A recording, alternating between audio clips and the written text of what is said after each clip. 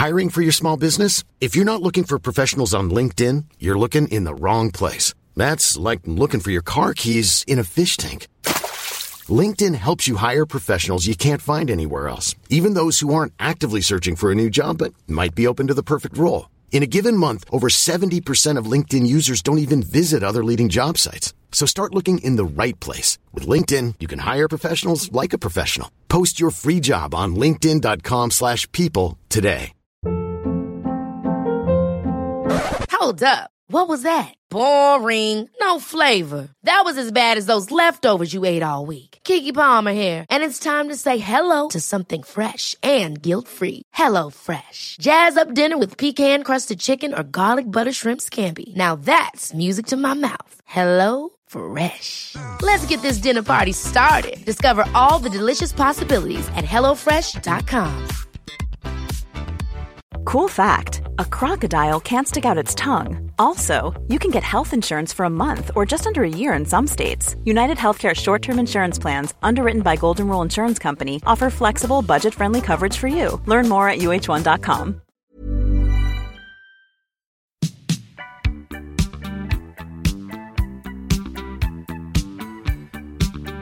Thank you for joining the conversation on Colloquium. This episode is brought to you by Excelsior Capital, an investment platform focused on democratizing private equity by providing individuals access to direct opportunities. To learn more about the firm, please visit excelsiorgp.com and connect with Brian on LinkedIn.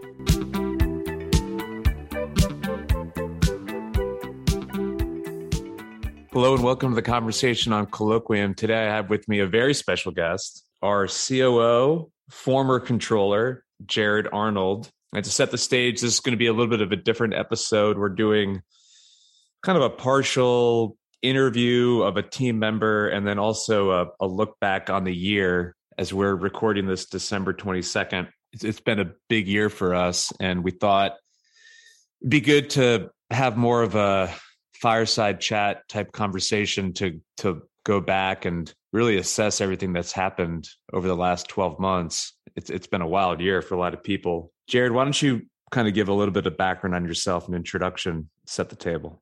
Yeah, absolutely. And thanks for having me, Brian. Really been looking forward to this. Graduated from Ole Miss in 2014 with my master's degree in accounting and immediately went into the public accounting field. Spent about 5 years there with 3 different firms. Started with BDO, a large international firm here in Nashville, and then moved to Austin, Texas for a few years and worked for a large regional firm there.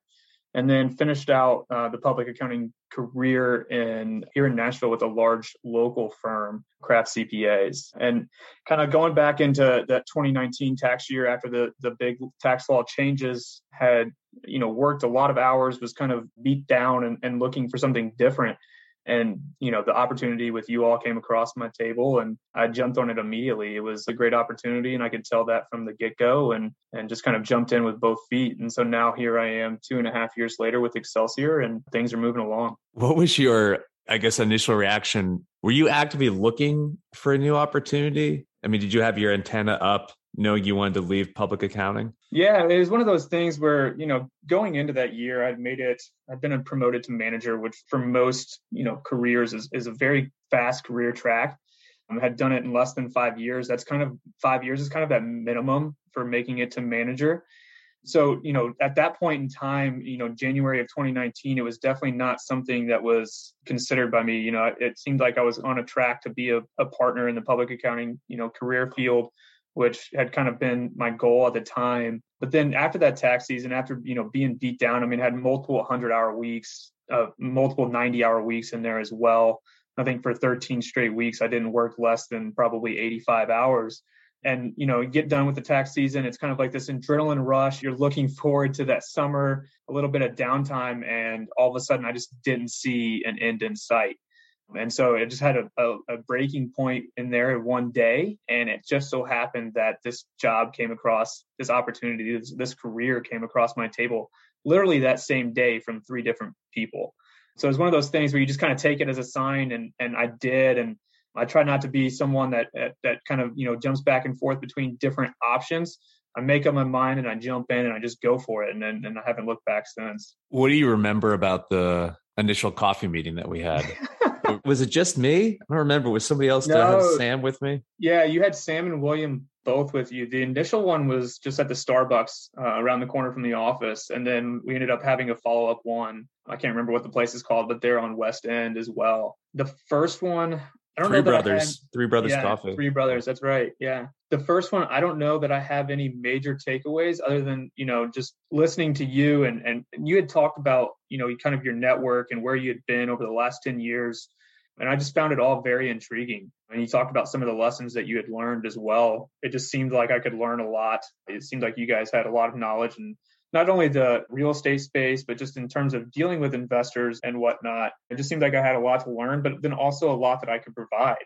And then the second meeting was more of just like getting to know each other and seeing if it was more of a culture fit, which obviously it was. I mean, here we are over 2.5 years later from that initial meeting in May of 2019. And, not only do we have a great culture within the original team members, but we're kind of building on that as well. And it worked out well. I mean, I think you were like our fourth or fifth pick, in terms of options available, and everyone else passed. And, we were grateful to have you. I'm going to give Jarrod a hard time, for people listening. I don't talk about the team very much on the show, but as Jarrod alluded to, when I started the company, Excelsior, there were 3 things that were mission critical to do right off the bat.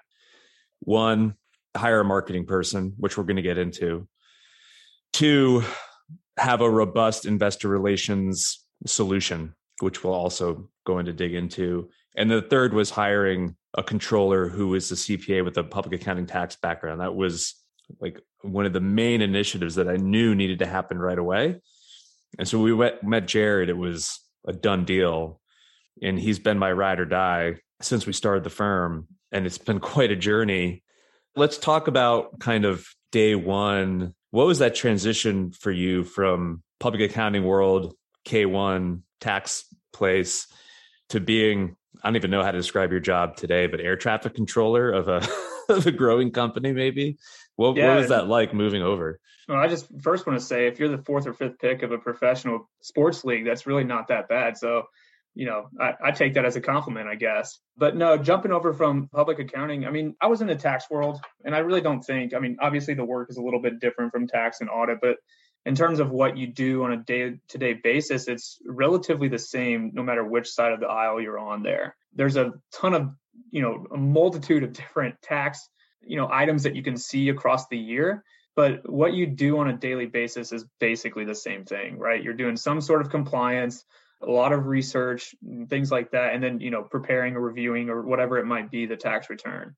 Coming over, to Excelsior, I think the first thing that really jumped out to me was just the multitude of different things that I would do on a daily basis. I think my favorite question that I get, and I got it a lot this weekend, hanging out with some friends in Park City and meeting a lot of new people, was, what do you do on a daily basis? And to be honest, I can't really answer that because every day is so much different. But that's what excites me about it, right? I'm not sitting at the same place every single day doing the exact same thing. Every day is so different. I might be at home. I might be traveling, looking at an asset. I might be going to Park City and working at an airport for half a day. Every day is completely different, whether, you're looking at location or whether you're looking at what I do on a daily basis. And Tim Ferriss, who we both are a big fan of, says that when that is your answer to that question, I'm not sure every day is different, it means you have a specific skill set, which I think is important for people to take away, because oftentimes I know in working world, people kind of see CPA or tax professional and they think that they just live in this little box, right? This like subject matter expertise. But the reality is, as you've grown within the company, you do everything from asset management to investor relations to accounting to bookkeeping. I mean, you touch everything, right? Yeah, so, I'm certainly not an expert in any of those fields, but I'm involved in all of it. And I think you used the term air traffic controller. That's really how I try to see myself, and just kind of directing the team in a certain pathway that we're all moving in the same direction, even though we're coming from different, quote unquote, departments of the team. We're all focused and moving in that same direction. And I've talked about this as a guest on shows, but really never got into it on this show. But when I started the company, I guess it was 3 years ago now, I think that's right. We had basically a bad website. And, when I brought Jarrod on board, we simultaneously, you helped with the selection process for Juniper. And also, was Ashley already on board, our marketing person? She came on, I started in June of 2019. I want to say we started using her officially in like September, October, November time range of 2019. Okay. So let's start with the marketing side, and then we'll go into investor relations. What do you remember about that ramp up process? And could you maybe help give people perspective on where we were from a marketing perspective to where we are currently? Yeah, absolutely. I mean, I can remember, in those first two initial coffee meetings, as we were kind of talking about where Excelsior was and, what we wanted to accomplish and whatnot. Sam and William had mentioned that there was going to be a website up sometime during that summer or something like that it wasn't ready yet. We were still in the startup phase, whatever. And then, I came on in June, like I said, and I want to say the website rolled out in like July or August of 2019. And it was essentially just, excelsiorgp.com, you go there, phone number, maybe a few photos or something like that. And that was it. And I can remember that fall sitting in what is now Sam and William's office and talking about how we needed to just have more than like a contact page and trying to build out that website. And this was pre-Ashley. So it's kind of funny looking back and seeing, hey, we literally all we had was like how to get a hold of us and just prove that we were real. And then now we've built it into this resource for investors, prospective investors, or just people that want to learn about whatever we find interesting. Yeah. And so Ashley Kent is our marketing consultant. She's a third-party operator. She's fantastic and really has been a total game changer for us. And like Jarrod said, we had this crummy website at that point, and now we just relaunched the new website, but we have a full-blown content calendar. We have a social media strategy around LinkedIn. We now have our own podcast. We have a strategy for me to be a guest on other people's podcasts. We've done webinars. We have our Capital Club, which has really been a huge success. And we do all kinds of video and content creation and co-branded content and collaborations with other professionals. All that being said, Jarrod, what do you think has been kind of the best use of resources within the marketing space? And then where have we struggled, or where do you think we can make improvements on that end? Yeah, I mean, obviously building out that website was huge for us. It made a big difference in terms of what we provide and kind of how we look out there within the environment. But beyond that, early on in COVID, when people were kind of sitting around and at home and juggling multiple different things and whatnot, I think a big escape for them, or maybe just, downtime and trying to learn more was our webinars. And that was a huge benefit to us and allowing us to gain credibility, gain contacts, kind of grow our network and things like that. Eventually, at some point, I think that kind of ran out to some degree. People went back to work. They were, busy. They were still trying to homeschool their kids or whatever it might be. Things got a little crazy in there, and it wasn't as advantageous for us anymore. But then around that same time, we switched to the Capital Club, which, obviously you're very familiar with since you're the one that pretty much runs it at this point. But I think that's been great because we're seen as a little bit different than probably others in our field, because we're trying to be a resource other than just the investments that we provide, right? We're showing our network, our investors, other investments that they could participate in, and we're not getting any sort of fee on that whatsoever. We're just trying to be a resource. And that's kind of been our goal since day one is if you invest with us, that's great. We want to take care of you and we're going to do so. But more than not, we want to kind of break the noise and be that resource for people. Yeah. And the way we think about this, if you're listening and thinking through your marketing strategy for next year, the way we talk about it internally is education, access, and network, affinity group, community. Those are the three kind of pillars that we think create value for prospective investors and that would attract the folks that we want to work with long-term in terms of partners and clients. And it also, I think the Capital Club and a lot of other things that you mentioned, the way that we think about it is a parking lot for people. So if you connect with us through LinkedIn or email or whatever, previously it was really binary. We were going to pitch you and you would come in on a deal or not. And there was really no third option. But the Capital Club and these other resources we put out there acts as a place for you to get to know us over time without us just straight pitching you, right? And you can develop that relationship, you can deepen it. And again, like you said, be a resource. And then eventually, when the timing is right and you feel comfortable, you can come in an opportunity on an investment. And so the way we've thought about marketing and just inbound marketing in general, totally different. And I've talked about this on other shows. We used to be kind of that hard charging coffee, lunch, phone call, ground and pound, hard pitching. And it did work to some extent.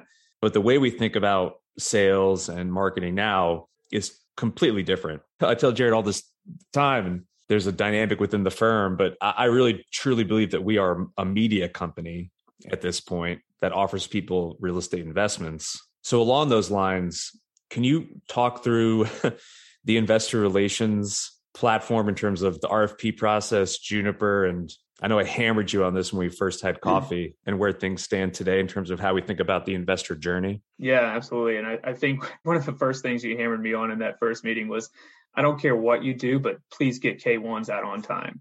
So that was obviously part one, which I kind of see as falling under investor relations and not so much accounting. Obviously, there's a lot of work that has to be done up front there to make sure that things are moving smoothly, and then going along the process to make sure that those get done. But and for the most part, it falls under investor relations in that, we're getting it out on time, and it is a very large piece of our communication with our investors.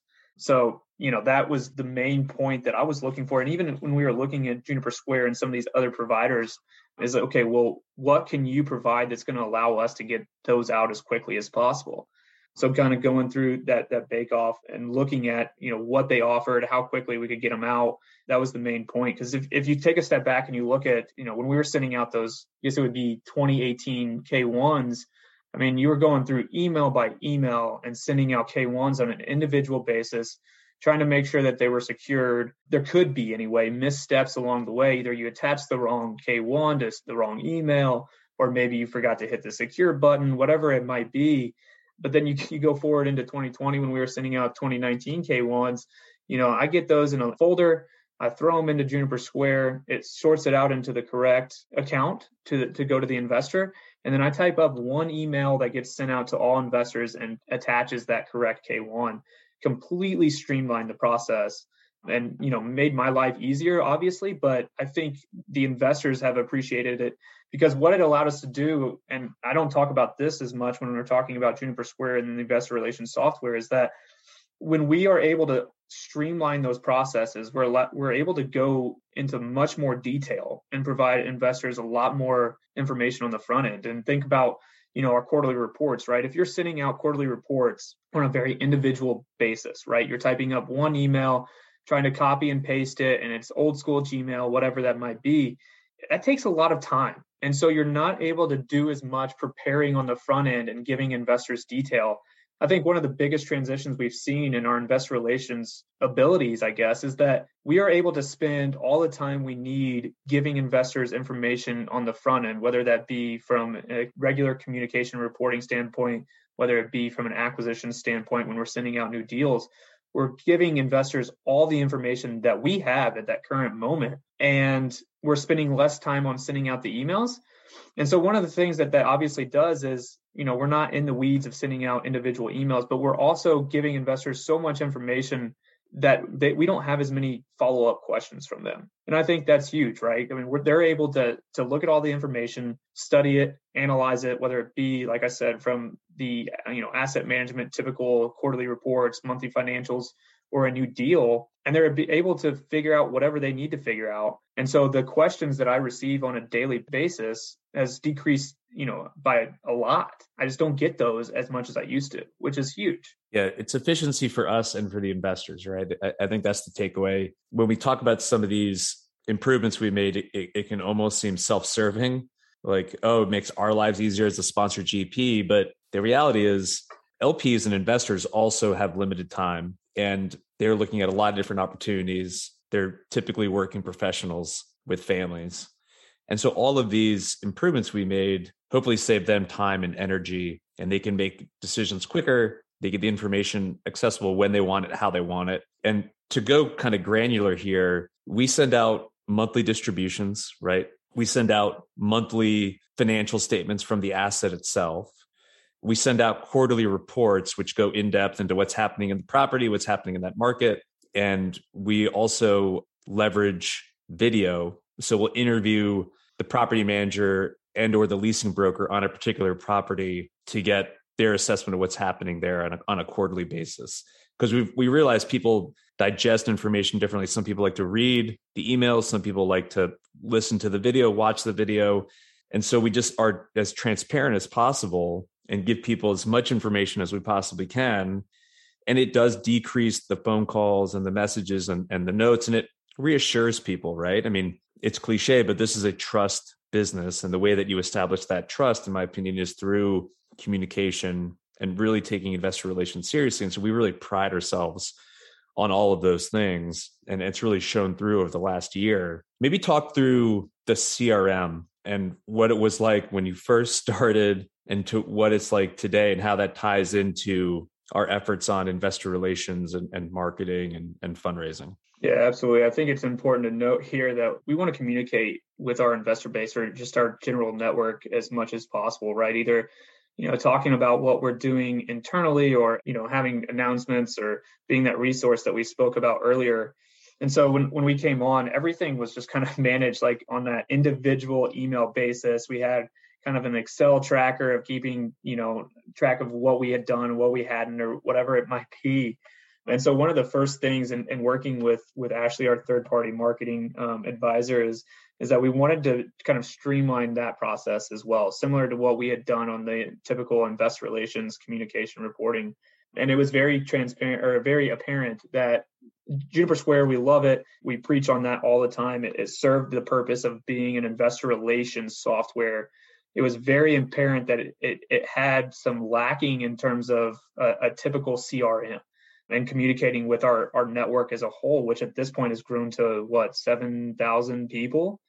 So, we started with ActiveCampaign, which is a great software. It kind of served a purpose for a while. It allowed us to scale, from 1,500 people, I think, in January of 2020 to roughly 5,000 people or so, 4,500 at the end of 2020. And now, like I said, we're up to 7,500 people that we communicate on a regular basis within our network. The downfall of ActiveCampaign was that it didn't provide us kind of an inside look into certain statistics that we want to measure to gauge, what our network likes, what they don't, what they're interested in, and things like that. So, you asked earlier what we could kind of grow on. Late this fall, we rolled out HubSpot, and it's been great for us. But I think one of the things that we can kind of grow on in over the next year is kind of learning that software and improving how we utilize it to reach out to that network. So let's get into kind of the year in review. And you referenced this earlier, and we've gotten compliments along these lines of during that first kind of lockdown quarantine period, that weird year 2 years ago that started spring break in March, we played offense, right? Where a lot of people just kind of were holding on and playing defense. We had a lot to handle across the portfolio.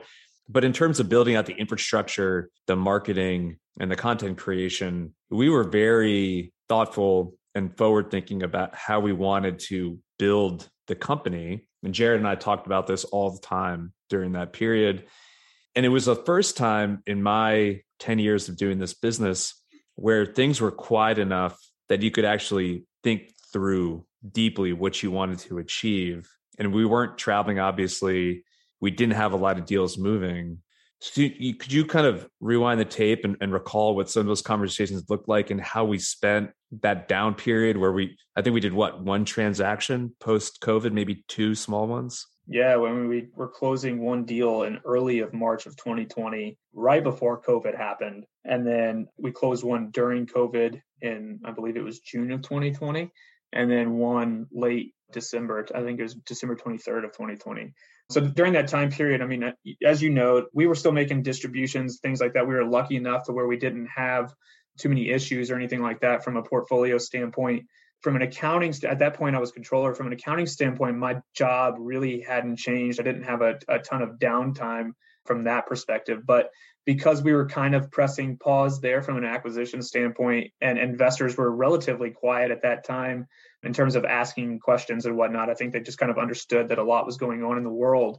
I had a lot of free time to just kind of talk with you and go over those things that at that point I'd been there a year. We had talked about these things that we wanted to fix for the last year. It's just we didn't have time because we were always, working on other things and whatnot. So COVID, as bad as it is, right? Like you hate to use it as kind of a positive, but it in some degree it was a positive for us because it allowed us to kind of slow things down and really analyze, how we took an approach to investors, investor relations, communication, reporting, what we did on the accounting side, the acquisitions, all that stuff, just really analyze what we were doing and how we could improve that investor journey. And so obviously we've now, been around the world, around the sun, a full time now, full year. We've seen the benefits of it. And so now we're just consistently focusing on that every day, day in and day out, to, how can we improve it? Even though the world's somewhat back to normal, we have a lot going on and whatnot, we are focused on this every single day. How can we improve that investor journey? And that's involved in all of our conversations, whether it be, our asset management meeting or marketing meeting, it doesn't matter. What can we do to improve that investor relations journey? And to get detailed here, previously, when we would go raise a deal, like we're syndicators, right? So we raise deal by deal. We distribute to a network of individuals and family offices and boutique wealth management firms, accredited but non-institutional investors. Previously, we would send them a teaser, right? And I'm going to try to not use too much jargon here, but it's really hard in our industry. We've been doing this too long. We send out a one-pager, right? So just a tear sheet of summary of the investment opportunity. And in the email, you have a couple of bullet points, some highlights on the deal. And then you invite them to have a coffee or a call, or in today's world, a Zoom, I guess, to discuss it. And then, you wait for them to coordinate the call or the meeting if they're in town, or if they're a big relationship, maybe they want you to come to them. And then you give them the full deck, right? The full PowerPoint presentation, the model, the diligence package. And it's kind of like this song and dance that goes on for 30, 45 days, where they're conducting their diligence, you're lining up all these calls and meetings, and you're kind of pushing through that capital raising sales process. Well, during the quarantine, Jarrod and I put together a different system where when we send somebody an opportunity, we take much more time on the front end prepping it, but we give them everything now. So the one pager, the deck, the diligence file, the model, we do drone footage with a pitch subtitled overlay. And then we videotape a pitch where I pretend to be the investor. Whoever's running the deal on the acquisition side will pitch me the deal. We'll run through frequently asked questions, pros and cons. And the goal is within 10 minutes, maybe 20 minutes max, that investor can really get a sense of what the opportunity is, as much detail as they want to get into, high level, et cetera. And they can choose on their own, whether they want to participate or not, without necessarily having to do a call with me or meet with me. And the goal here is that through that content creation, that marketing effort that we've done on the front end, they know exactly who we are, who we work with, and what we do. So we take that part of the pitch out, right? We don't need to give them the overview on who we are, what we do, because they already know. And then we give them everything about the deal. So we empower them to make that choice on their own time. And we actually had an investor who was literally on a plane headed to Europe over the North Atlantic, got one of the investment opportunities, was able to take a look at it, reviewed everything. He had been a previous investor, right? So we'd built that relationship, and he committed over email. And he complimented us by saying, this is really great what you guys have done, because it takes care of some of that time and energy and effort that I previously had to put in unnecessarily, right? I mean, I think the realization that was hard for me on my ego was that people didn't necessarily want to have a 2-hour steak dinner with me and hear how great I am. They just wanted to see the deal and decide on their own whether or not they wanted to come in. So, Jarrod, my question for you is, how is the marketing and the investor relations in Juniper all tied in to increase that velocity of capital raising, which therefore helps us increase the quality and the quantity of acquisitions we're able to make? Yeah, absolutely. I mean, this is one of my favorite topics to talk about because, mid to late 2020, we were sitting back and looking at this whole acquisitions process. And, it was just the way it was done, right? Like you took up that whole due diligence period raising equity, and that's just the way that everyone did it. And so thinking back to, those conversations that you and I had, mid to late 2020, and talking about, okay, well, if I was the investor and I get this teaser, then I get this next piece of information, and you're always waiting for that next piece, it becomes very hard to make a decision. And it becomes this like very drawn out process. And so, like you said earlier, it can almost seem self-serving in terms of talking about some of these benefits and how much more efficient it makes our time. But really the goal from day one was trying to be cognizant of how much time we were taking from the investor and trying to improve on that. And so giving all of that information to them at the beginning, right? We're providing everything they could possibly want. Everything we provide our lender, everything that we analyze is included in our data room. And they're able to make a decision so much faster instead of having 1, 2, 3, 4, 5 conversations with us. Maybe they have one where they jotted down a couple of questions based on the information that they were reviewing.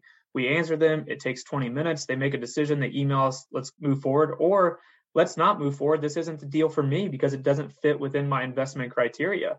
And in our world, receiving that no quickly is just as good as a yes, right? Because it allows us to focus our attention on the investors that will want to come into this deal because it fits within their investment criteria.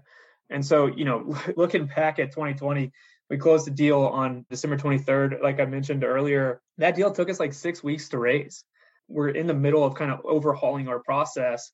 Then January of 2021, we kind of flipped the switch on, rolled out that new process. And the first deal that we rolled out we closed the raise in less than a week, which was incredible at the time. I think we closed that deal in March of 2021 or something like that. And then February of 2021, we rolled out that second deal and we finished the raise in less than 12 hours, which I was mind blown. I mean, like I can remember waking up, I'm an early riser, getting ready to work out or whatever that morning. And we got the email literally like 4 minutes until the 12-hour mark when we had first sent out that first email saying that, I'll take whatever you have, or I'll do whatever the number was. And it was the end of our raise in just under 12 hours. Obviously, at that point in time, the world was kind of turning, right? Like money was being put to work. A lot of investors were kind of back in the game, so to speak, but yet still working from home and still had some downtime. So it was a little bit different environment that we are in now.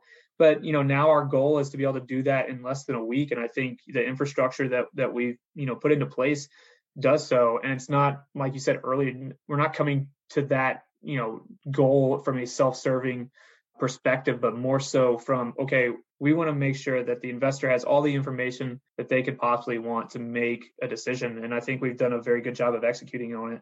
Obviously, there's still room for growth. We're working on that. And we never want to be content from that perspective. But, I think it's proven itself over the last year. And I really look forward to what's to come on this next year. I think we're already seeing a lot of momentum going into 2022 that not that we didn't have in 2021, but we didn't know that we had it.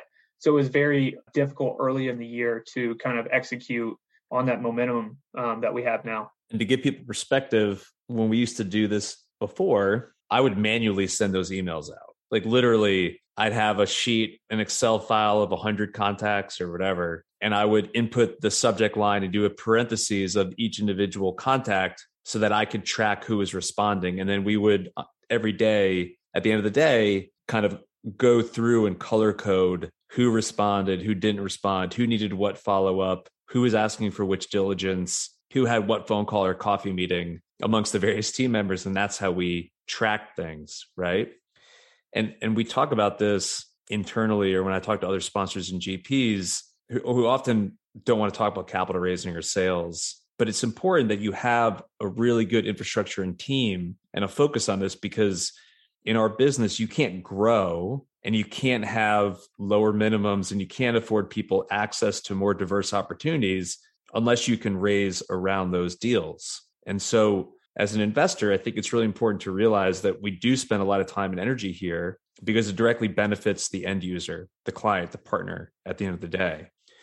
And Jarrod talked about this, these capital raises, knock on wood, we're trying to close a deal today. Previously, 3 to 4 acquisitions would have been a big year for us. Maybe, I think we did 5 one year, but we're hopefully closing our 9th acquisition this calendar year. Jarrod, what are some of you did this for the year-end wrap up. What are some of the stats? You have them in front of you in terms of what we've done? No, I mean, I don't have him in front of me, but this kind of continues on for one of my favorite topics, and I want to provide some context and then kind of make a point. We did 3 deals in 2019.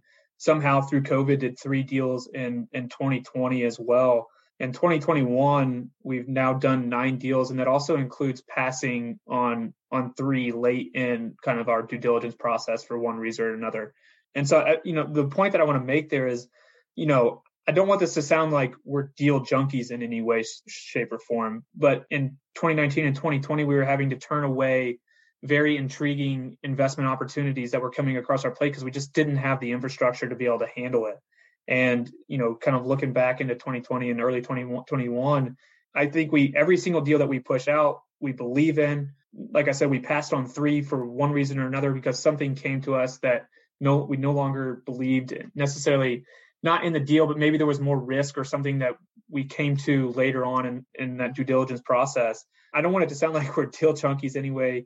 It's just that our infrastructure allows us to focus on the opportunities that are out there. And I think that's really important. Talk about some of the human capital, the team, the growth, the roles, and how your particular role in the leadership position within the firm has evolved over the last 12, 24 months. Yeah, absolutely. We've tried to utilize technology the best that we could from the get-go. So we've always been a relatively small team, and we use third parties as much as we possibly can, as long as it makes financial sense for the GP.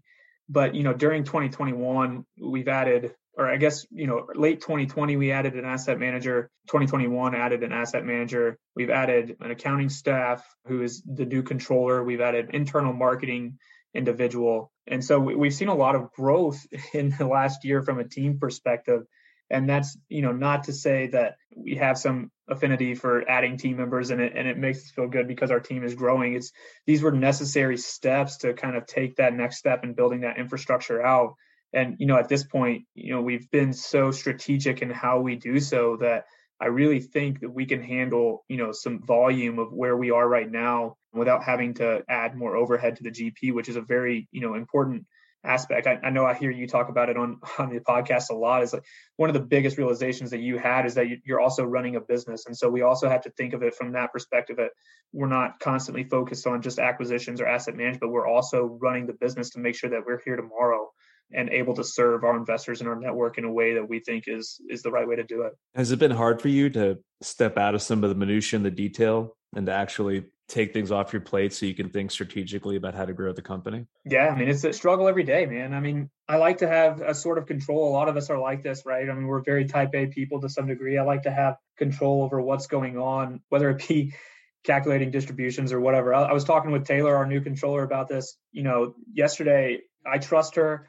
I know that the distributions got done and they were done correctly, but this was my first time not being involved in that process other than to just kind of check it. And so I just have like this internal fear that something's happened and I don't know about it. That's one of the struggles, and that's part of kind of moving on to that next role, right? I mean, you and I talk about the Netflix book, quite often and some of the points that he made in there. And at some point, you have to trust that the people that you hired can do the job that you hired them to do. And so that, that's been tough for me. But at the end of the day, it's also been rewarding, right? Because, we're bringing on these new individuals, these new team members. We're showing them kind of the direction that we want to go and how to accomplish that. And then we're just kind of guiding them to make sure that we're all moving in the same direction. And that's a lot of fun. So I've found a lot of, I've gained a lot of reward from that. Yeah, read Hastings' book. If you haven't checked it out, definitely do so, about how he thinks about running Netflix and his management style. It can be hard to give people that authority, but if you want the company to grow, you've got to be highest and best use to the enterprise. And right now, calculating distributions probably is not your highest and best use for the enterprise today. And so I think that's a good example. Yeah, I mean, we're in the middle of, preparing for K1s and years past, I've been very involved in that process. And that's not the highest and best use of my time, over the next 2 to 3 months. We want to make sure we roll those out in February. So we're very focused on that. And I'm kind of overseeing that process to some degree still because, Taylor is new, but I'm not involved in the weeds of it. And, that makes a huge difference. And it's been a lot of fun for me to not have to deal with that on a daily basis. Yeah. So we've covered a lot of ground on what happened this past year. What's on tap for next year? I mean, we're actually doing a sit down, I guess, first week of January to go over some of this. We've been sprinting to the finish line here. We closed a deal last week, I think, right? And trying to get one done today. We've got 3 that we're raising on for Q1. But in your opinion, what are your priorities for next year? Yeah, absolutely. I mean, so the last 2 years, and I'll do it again this year, I sit down the week after Christmas and I just kind of do a deep dive analysis into how the year went and kind of how I think the following year is going to go. So, I don't have too many things, necessarily top of mind at the moment that'll kind of come next week. But the first thing that comes to mind is just kind of riding that momentum of 2021 and making sure that we are continuing to grow, continuing to take care of our investors, improving that investor relations process and that communication and reporting, day in and day out without losing focus on it, and then not becoming content. We've seen a lot of growth over the last year or so, and I don't want that to lead us into a point of contentment to where we stop executing on the things that have been important to us over the last year, and just continuing to learn and tweak things in small ways that make big differences, right? For instance, we focus on those quarterly reports. That's a big importance for us. And so I think investors appreciate the current format and whatnot of our quarterly reports, but we can tweak it a little bit to make small differences that will make a big importance to kind of how our investors look at that. So that's kind of my focus going into 2022. And that's how I expect next week to go. I look forward. I think that's fun, kind of looking back and analyzing and then projecting where we want to go in the next year. Last year, I was looking over the report from last year that I put together. I had an internal goal to hit 5 to 6 acquisitions last year. So it's kind of fun to see like how I was right and how I was wrong. We've done 9, but in terms of where we saw growing the team, asset manager, marketing, accounting, we hit all 3 of those. So it's kind of fun to look back at those. I put it down on paper and kind of look at the goals for the year and see where we hit and where we miss and for what reasons and whether they were, good misses or bad misses or whatever it might be. I'm really looking forward to doing that next week. Yeah, that's funny that you're looking back on what you did last year. Yeah, I think from my perspective, it's doubling, tripling down on this multimedia concept where, be it investor relations, be it marketing, capital raising, we need to continue to expand our funnel of how we connect with people and how we can provide value to them. So I think maybe doing something beyond LinkedIn, doing more video-based content, more collaboration and more educational resource-oriented marketing is going to be where we need to spend time. And so I'm excited for that one. And yeah, it can be challenging for type A folks like us. When you have a big year, you immediately think, well, we just need to do better next year, right? But I don't want to fall into a trap where we just work harder. I think we need to continue to work smarter, right? And I'm not a big believer in setting up necessarily goal. I mean, I think it's good to have, I hope we do 5 or 6 acquisitions, et cetera. But I'm not going to go out there and make a big statement about what's going to happen next year in terms of acquisitions or AUM or anything like that. That's not how I think about the business. But I'm thankful to have you around for the ride. We're bumping up against 50 minutes here. Anything else you want to add in? Got anything for me? No, I mean, I don't think so. I mean, this has been a great ride and to date, and I'm really looking forward to kind of what the future holds. I think, one of my biggest takeaways from this year and just talking to my peer network and family members who are small business owners and things like that is that it's so easy to experience growth like this and to kind of have a little bit of a little bit of an ego push to some degree and think that, you are more intelligent than you were a year ago. And so, one of the things that I think is very important for us, and one of the reasons why I think you and I are so aligned, is that we're constantly trying to listen to our investors and our network and, what we're doing right and what we're doing wrong, and not necessarily feel that we know the answer, but try to find out the answer from them. And so that's one of the things that I want to focus on the next year, is continuing to try to be that resource, continue to try to listen to them. I think I've heard you make this point a couple of times as well. And another reason why I think we're so aligned is the more you give, the more that you get back. And I don't mean that from a self-serving perspective, but as long as we're focusing on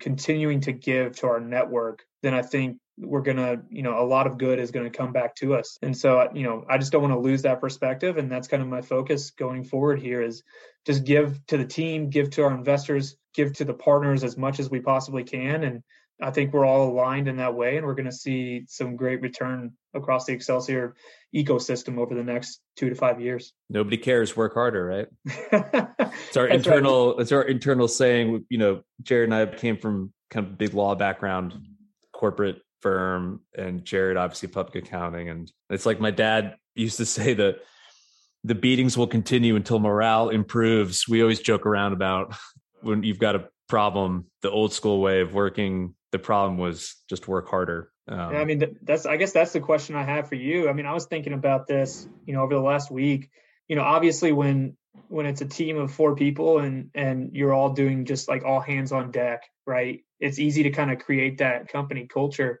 But when you start kind of splitting up into quote unquote, departments, and people are kind of doing different tasks, and we're dealing with a global pandemic, and people are working from home for 5 days a week for part of the year. And then, now we still keep 2 days a week working from home, but 3 days in the office. It becomes more difficult to create a culture. I think we've done a great job. What's your thoughts on that? I mean, I think you spend a lot of time with your coworkers. So if you don't enjoy what you do and who you do it with, then there's an issue. I think we've done a great job. I think we're all kind of moving in that same direction. We all enjoy each other, but I'd be interested to see what your perspective is there. Yeah, I've reflected on this, and I read something, I can't remember where, but the keys to creating a work culture are humor, empathy, and empowerment, right? And I'm often the one quick with a joke to disarm people or to build that relationship, oftentimes self-effacing jokes. And then, empathy, I try to make sure that I know every team member, what motivates them, what drives them, and put them in a position where they can be as successful as possible. And then empowerment, for me, with every team member and colleague, I want to set them up so at some point I can't afford to pay them anymore, or they just need to go out and do their own thing or go on a different adventure. Like, that's my job, I think, as the person kind of steering the ship, is to give people all of those opportunities. And that mindset has allowed us to grow over the last year. And we've seen that play out. And from a managerial standpoint, that's where my focus has to be. At this point, we have almost 10 people now. We'll probably be there by next year, and it can be a challenge as you grow, but I think we're in a really good position. I hate to put this on tape and then Lord knows what'll happen, but when I talk to my peers, GPs, sponsors, financial services professionals, I truly do believe that this fractionalization of ownership and then access to private equity alternatives for the mass affluent is in the very early innings. And we're going to see just a huge explosion there. So I think we'll continue to try to leverage technology and improve that investor experience, but we'll see. It remains to be seen, but it's been a hell of a year, man. I want to thank you. Yeah, man, I appreciate it. I mean, I appreciate the opportunity just from day one. And like I said, I look forward to where we're going. I think we've got big things ahead. We just got to focus on what's important to us. And I think we've done a very good job of kind of outlining what is important to us over the last 2.5 years. So as long as we focus on that, it's going to be a fun ride. And I look forward to, that opportunity as well. So thank you. So is Ole Miss going to win the SEC next year? Yeah, I don't think so, man. Lane train, baby. Come on. No, I believe in Lane. I think we need a new quarterback. I hope he doesn't listen to this the incoming quarterback doesn't listen to this podcast, but based on what I saw in the last year, we're going to need someone like Matt Corral again. So, fingers crossed. I would love to see it in my lifetime at some point. Certainly haven't to date, but I don't know that next year's the year. What about Vanderbilt? Yeah. My wife has a term that she uses in her education world with students. Lots of room for improvement, I think, is the way we're thinking about next year. There's a lot more upside there. Maybe we could win an SEC game. Maybe, fingers crossed. There you go. Baby steps. Shoot for the moon. Like I tell my boys, I've got 2 little kids. They're not that little anymore, 8 and 5. But we suffer through football season so that we can celebrate baseball season. So they just re-signed Corbs to an extension, and he's going to stick around a long time. And team looks good this year, so I'm excited.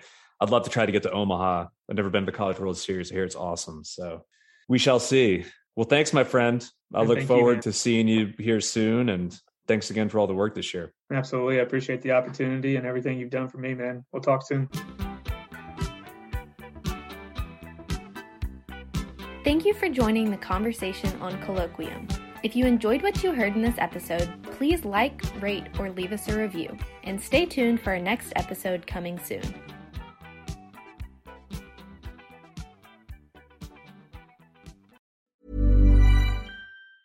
Ever catch yourself eating the same flavorless dinner 3 days in a row? Dreaming of something better? Well, HelloFresh is your guilt-free dream come true, baby. It's me, Keke Palmer. Let's wake up those taste buds with hot, juicy pecan-crusted chicken or garlic butter shrimp scampi. Hello Fresh. Stop dreaming of all the delicious possibilities and dig in at HelloFresh.com. Let's get this dinner party started.